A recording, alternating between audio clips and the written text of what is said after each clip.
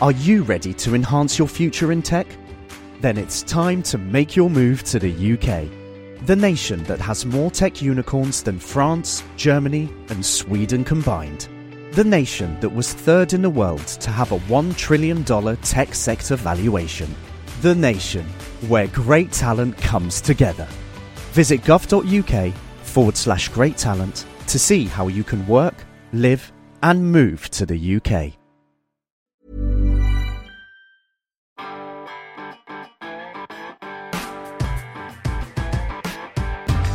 Hello, I'm Jonathan Moles and you're listening to FT Startup Stories, a weekly show in which I talk to founders about the joys and challenges of starting a business. Will Dean is a former counter-terrorism officer who founded the extreme sports company Tough Mudder. He told me how he came up with the idea for the business and why an early legal challenge proved a catalyst for success. It really was pretty simple thinking. I would do this. I think my friends would do this. And I think there are other people out there that want to do it. And I'm not going to call it a moment's genius, but I think the big insight was understanding that for most people, a race, a marathon or triathlon, it's not really a race. It's very much a personal ambition to do it. Maybe you have a time in mind, but you're not out there to win it. And I remember a couple of years ago doing the New York Marathon with some friends. We were in different start waves. We didn't see each other once during the event. And so I tried to create something that was much more about teamwork, working together, getting through it together, and not taking yourself too seriously. And Tough Mudder is designed that, the obstacles, you actually have to help each other. And I reasoned, well, I think if people come to a Tough Mudder and they're helping people over the obstacles, they'll actually enjoy that. That will be fun. So that was my kind of customer insight. And then I thought, what do I really need to test this? I need to find a field, and I need to build a pretty basic website. And it's one of those classic, if you build it, they will come. And as it turned out, we were hoping for 500 people at the first event. 5 weeks after we launched the website, we'd sold out 5,000 tickets for the first event. And I think at that point, clearly I'd exceeded my wildest expectations. I realised we were probably onto something. What Tough Mudder does is done by others. There was a legal case over it. How did you cope with that? Lawsuits are nasty things, particularly in the United States, and they're very expensive, and unfortunately in lawsuits there aren't really any winners. At the end of the day, they become very costly, and whatever your principles, you just have to be pragmatic. But in a funny way, when I was sued, and I stand by our assertion that no one invented the obstacle course, but when we were sued by somebody that felt that we'd taken their idea, it was in many ways the best thing that could have happened to us. Because it was such a catalyst to drive ourselves and to grow, because we had no choice. In fact, it created an imperative for us, and in many ways I have quite a lot to be grateful to them for that, because I'm not sure that we would have pushed ourselves to become the global brand that we did at the speed that we did had there not been that imperative. And make no mistake, it was quite tiring and quite stressful at the time. But it also made me think, okay, I was at the time 28 years old, I had around $200,000 of graduate school debt. And suddenly I was in this multi-million-dollar lawsuit, and you think, okay, well, I better find a couple of $1 million quite quickly. So what choices do I have here? The business was taking off. Okay, well, I need to really push the thing into overdrive to ensure that we become profitable sooner, faster.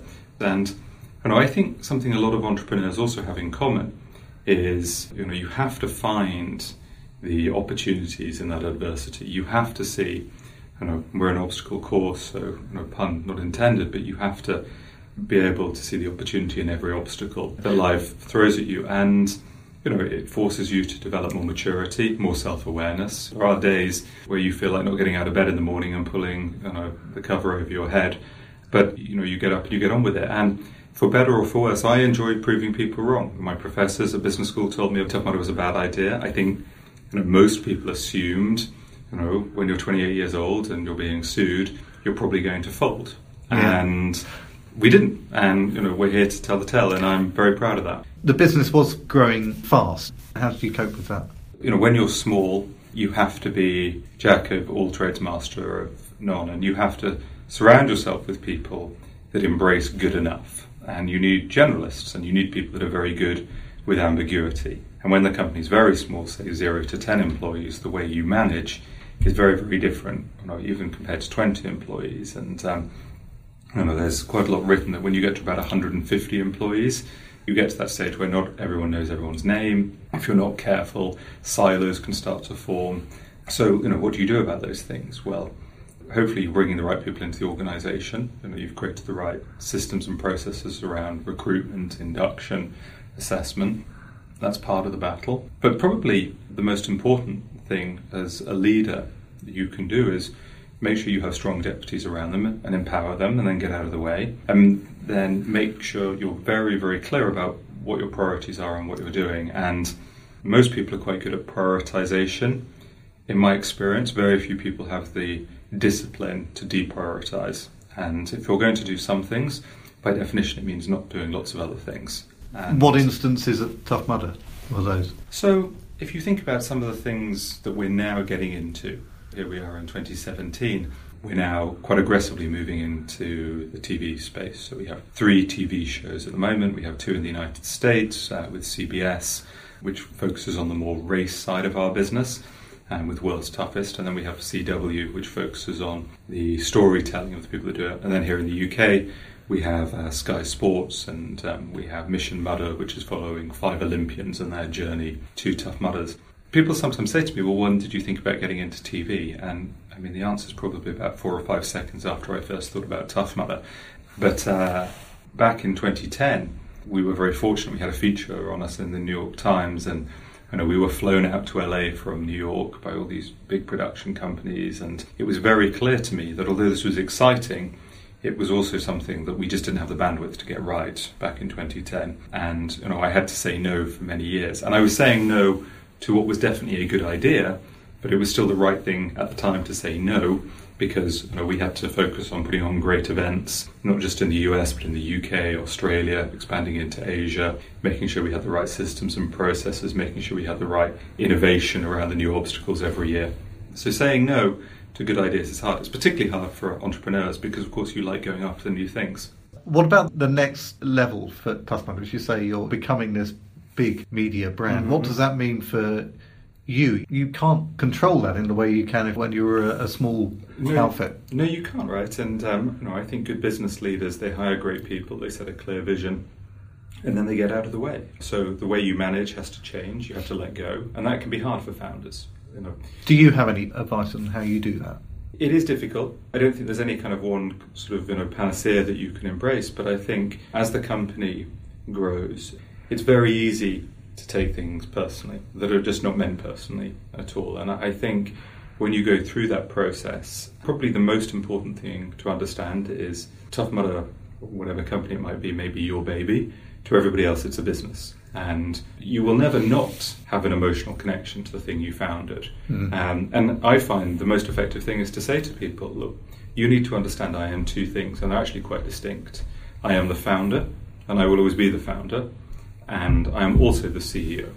And those 2 roles are quite different. The founder, in some ways, it's quite analogous to being a parent. And then the CEO, well, you have to be a rational, logical person. You have to set clear vision, strategy, priorities, manage by metrics, etc., etc. But telling me not to sometimes think like a founder, even if valid advice, is impossible for me. And you need to understand that, because I am the founder, and I did start this company, and I do have all of these memories and emotions. And so, recognizing you have that, being comfortable with that, at least trying to stop that clouding your judgment, but also being honest with other people that it's part of who you are is quite important. People often look at success in fast-growing businesses, and maybe this is because a lot tend to be tech, that you have to have raised millions, if not billions. You have to be moving towards the IPO, and that isn't the journey of Tough Mudder so far. What do you say to that? So I think there's a couple of things. First of all,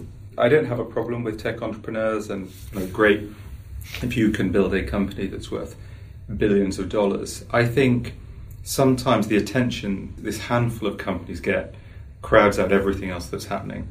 And most entrepreneurs aren't, unfortunately, building billion-dollar companies, but hopefully they are building companies that are employing people and are generating profits, and hopefully one day are worth something. I don't think Tough Mudder is billion-dollar company quite yet, but we are worth a not insignificant amount of money. And it's funny because I go to these conferences and people ask me, oh, well, how much money have you raised?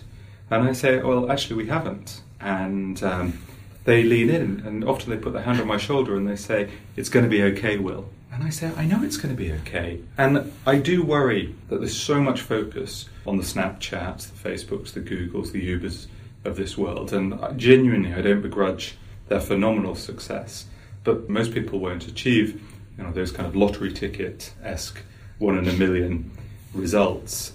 Most people, it's about hard work, it's about resilience, it's about kind of pushing forward. And I think when we talk about success as an entrepreneur, in my experience, happy entrepreneurs aren't necessarily the people that are multi-billionaires. They're people that enjoy what they do, they derive a sense of meaning and purpose.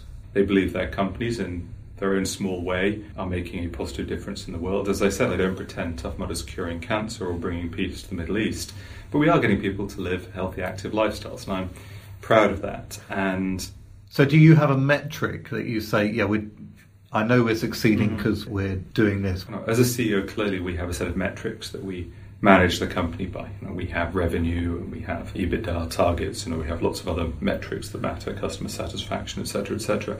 But if we're talking about entrepreneurship, you have to talk about that in the context of a life. And I know quite a few quote-unquote successful entrepreneurs that are very unhappy people. They're very stressed, they feel quite overwhelmed. On the one hand, they know that their net wealth is very high, their liquid wealth is very, very low, but they feel completely overwhelmed, and you only get one shot at life. And I think, if you're going to build a company and you're going to pour a lot of time and effort into it, you better believe in what you're doing, you better be able to enjoy it, and you better be able to do it in the context of the other things that matter in life. And too many of the people I know aren't particularly balanced in that regard. And something I'll say about the venture capital industry is a venture capitalist is far more interested in getting one company to $1 billion than it is getting 10 companies to $20 million, for obvious reasons.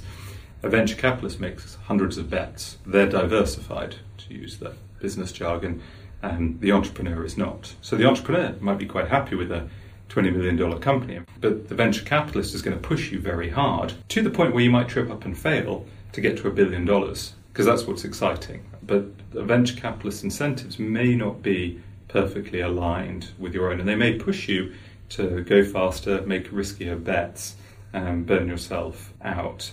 The people who work at Tough Mudder, are they kind of sporty people? Where do you find good people? Yeah, I sometimes get asked, do you make everybody do the events? And I say that I don't make everybody do it.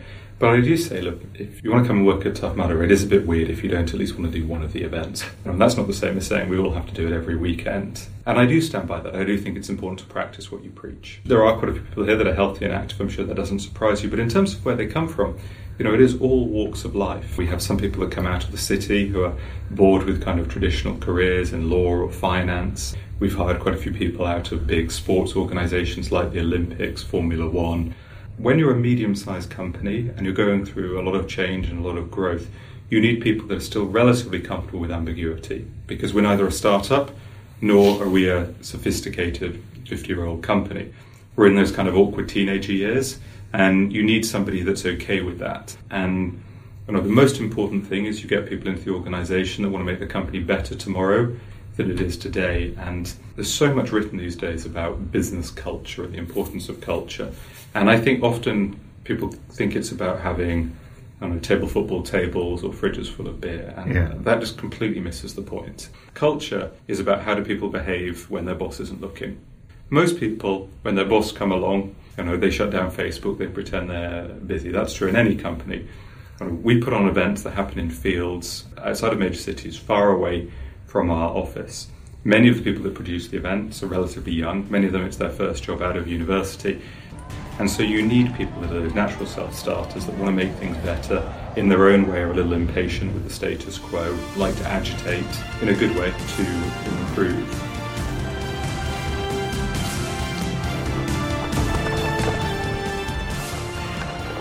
Will was accused of stealing someone else's idea, but ultimately survived the challenge.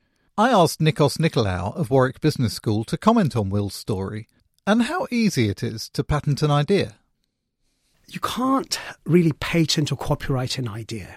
the idea is just a first step, but without some identifiable embodiment of the idea, you can't really get intellectual property protection on your idea.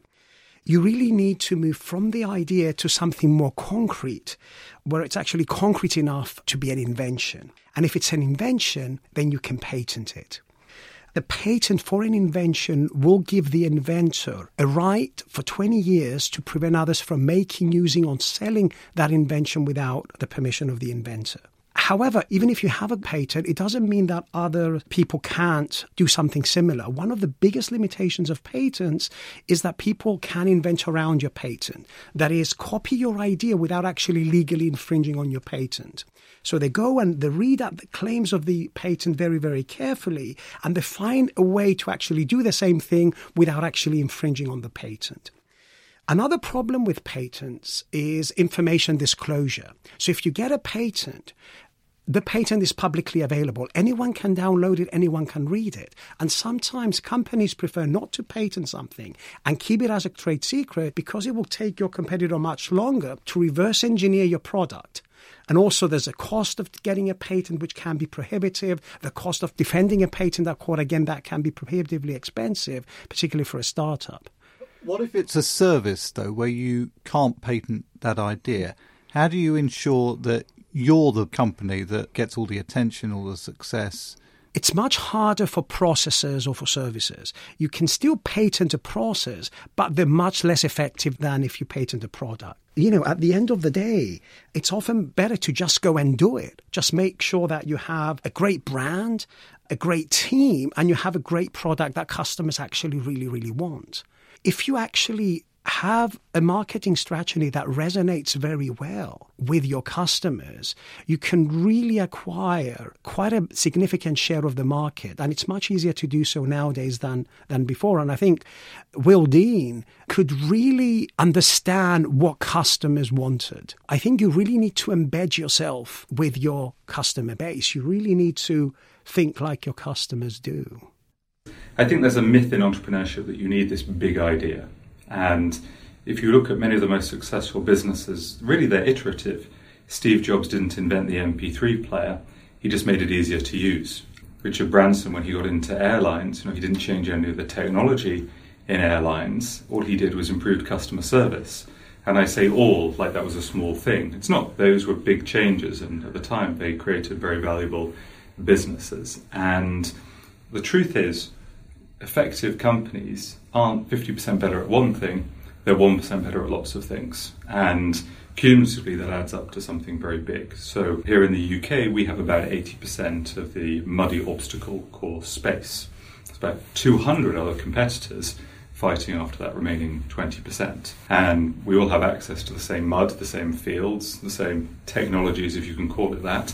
So what is it that makes the difference? Well, it's the people, the culture, the systems and the processes, and the underlying values behind it. And you put all of those things together, and if you're 1% better in every area, it soon adds up something very powerful. So I think we have the best innovation. I think we have the most exciting obstacles.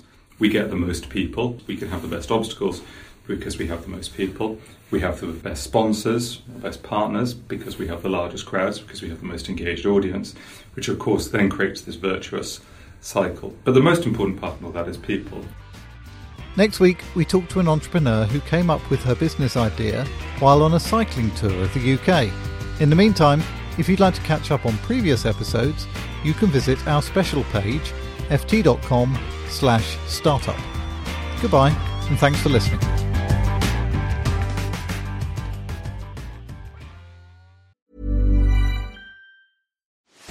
Are you ready to enhance your future in tech? Then it's time to make your move to the UK, the nation that has more tech unicorns than France, Germany, and Sweden combined. The nation that was third in the world to have a $1 trillion tech sector valuation. The nation where great talent comes together. Visit gov.uk/great talent to see how you can work, live, and move to the UK. Support for this podcast and the following message come from Corient. Corient provides wealth management services centered around you. As one of the largest integrated fee-only registered investment advisors in the U.S., Corient has experienced teams who can craft custom solutions designed to help you reach your financial goals, no matter how complex. Real wealth requires real solutions. Connect with a wealth advisor today at Corient.com. That's Corient.com.